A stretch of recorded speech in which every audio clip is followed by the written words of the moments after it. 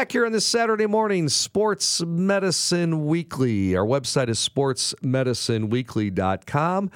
Up ahead here on The Score on this Saturday morning, inside the clubhouse, that great baseball show with Bruce Levine and Matt Spiegel. But for now, I'm Steve Cashel with Dr. Charles Bush Joseph, Midwest Orthopedics at Rush.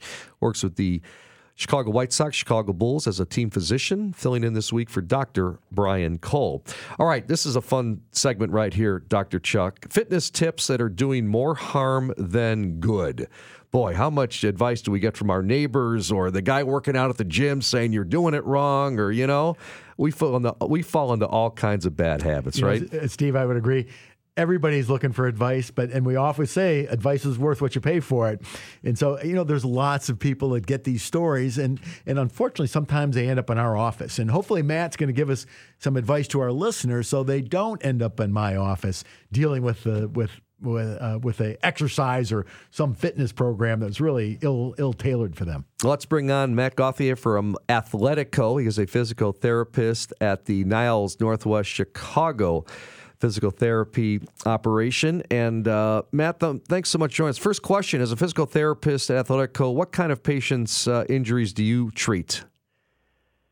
So I'm a board-certified sports specialist. So I treat all sorts of athletic injuries. I do specialize in ACL injuries and the overhead athlete, so throwers, be that the shoulder or the elbow. All right, so give us some many myths out there about working out. First one is that many believe exercise can help counter the negative effects of aging. What are your thoughts on that? Yeah, so it's actually a really good question. There was a good article that came out this year that actually found that as little as 10-minute bouts of exercises can decrease the amount of basically aging that we see on hearts and blood vessels. So as we get older, the parts of the heart and the blood vessels get a little more thickened, a little more hardened, and as little as 10-minute bouts of exercise has been found to reverse that. And conversely, or inversely, 10-minute bouts of sedentary behavior has been found to accelerate that. Matt, I would say that one of the things that we see from patients is they get to this a revelation. They get to a point in life, say, listen, I've got to change my fitness level.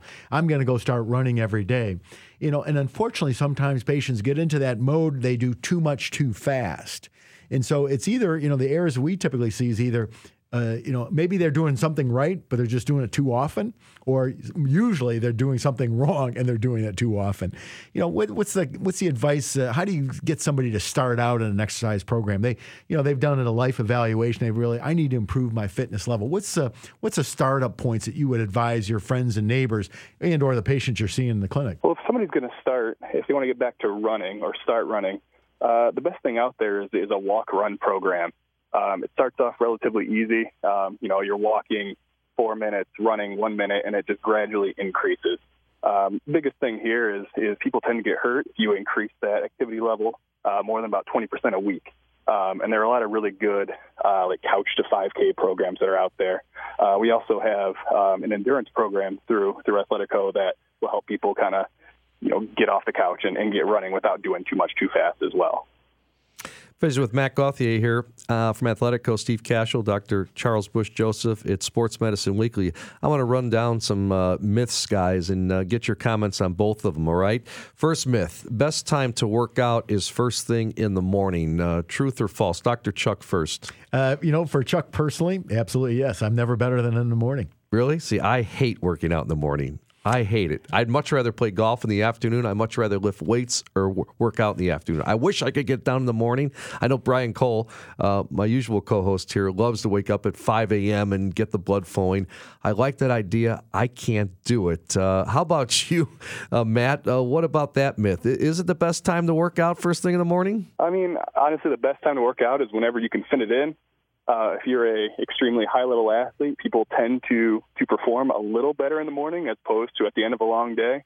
But the best answer is really whenever you have time to do it. Something's better than nothing. I agree. All right, second myth here. Weightlifting turns fat into muscle. Matt, you agree? Disagree. Okay. Fat and muscle are totally different tissues.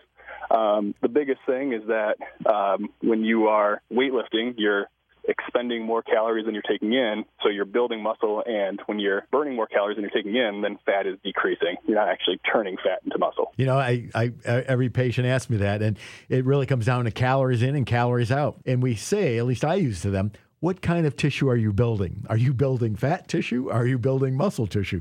As Matt says, you certainly can't convert one to the other, but your thought process, both in diet and exercise, is what is the tissue I'm trying to build? Guys, I really like this one. All right, this is interesting. Here's a myth here. True or false? Puzzles and games are great workouts for your brain, or is exercising better and raising your heart rate? Doc, what do you think about that? You know, I think it's a little of both because, the science says you got to get blood to the brain. And if you're not getting blood to the brain, if you're not properly motivating, you don't have good compliant vessels, I don't care how much you exercise the brain, you're more susceptible to stroke or brain injury. But by the same token, all the studies are showing that mental activity, mental stimulation certainly helps. So, that's the thing we worry about with these days when people get stuck on screens. They lose that ability to personally interact, which is also challenging just as much as doing a Sudoku or some other challenging puzzle. Matt, how about you? 100% agree. Like you said, having that good cardiovascular health helps get that blood to the brain, but helping to stimulate it, we found in numerous research studies, stimulating the brain helps ward off diseases like Alzheimer's and dementia. All right, how about this next one? Exercise is the best way to lose weight, true or false? I'd say it's kind of a combination of exercise and weight loss, just like Dr. Bush-Joseph said a couple minutes ago. It's, calories in versus calories out. If you're having a healthy amount of calories taken in and you're burning a good amount of calories with your workout, you're going to be able to lose some weight. So it's diet, Dr. Chuck, and the exercise. Steve, I can't emphasize that enough. And if you want any question on that, ask my wife, Vicki. Unfortunately, I'm one of those guys. I exercise so I can eat. And many patients do make that error. They have a great exercise period, and they feel that gives them license to go eat excessively or drink excessively. Right. Unfortunately, it's the combination of the two. Clearly, if you're sedentary and you're taking in 2,000 or 3,000 calories, you're going to gain weight. If you're burning 3,000 or 4,000 calories, you should be taking in that appropriate amount. If you're trying to lose weight, a little.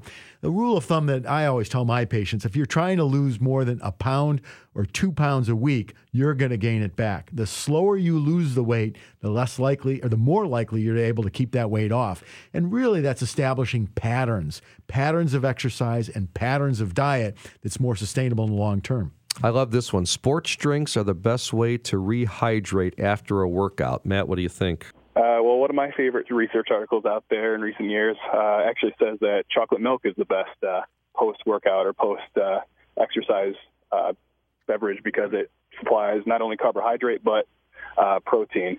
I know now at the Olympic Training Center, after people's workouts, they have a nice little chocolate milk machine that you can just fill up your cup and get on your way. I like that.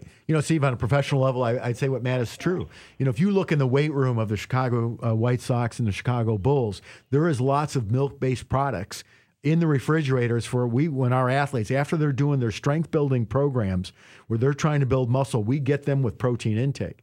Now, if you're just coming off an endurance activities, rehydration is critical. So really it's a mixture of what are you trying to accomplish. If you're dehydrated, you got to get fluids in, electrolytes, and sports drinks is very helpful. If you're trying to build muscle, then really the protein-based products are going to be more effective for that. All right, guys, last question. We're on with Matt Gauthier from Athletico. And here we go. You need to sweat for your exercise to count. I'm interested in that question. Dr. Chuck, you go first. Well, I'm going to say no because if you live in Florida or South Alabama, you're going to sweat walking to your car. Whereas if you live in Arizona, it's pretty hard to sweat because the water evaporates so fast. So sweat in of itself is really not the true marker. Certainly, it's just really calorie expenditure. How are you expending your calories? Matt, how about you? Yeah, he's absolutely right. One of the things that keeps coming up in all these research articles on exercise is the intensity of exercise isn't nearly as important as the consistency of exercise. You can exercise below that sweating threshold, but consistently do it 4 or 5 days a week and get great results from it. Great stuff. Matt Gauthier from Athletico. Their website is athletico.com, and you're located in what facility? Is it Niles Northwest? I'm at the Niles Northwest Chicago location. Wonderful. Matt, thanks so much for joining us here on Sports Medicine Weekly. Thanks a lot for having me. All righty, and we're back with our staple of the show. It's our Ask the Doctor segment. After this, Stay with us. More Sports Medicine Weekly ahead, only on 670 The Score.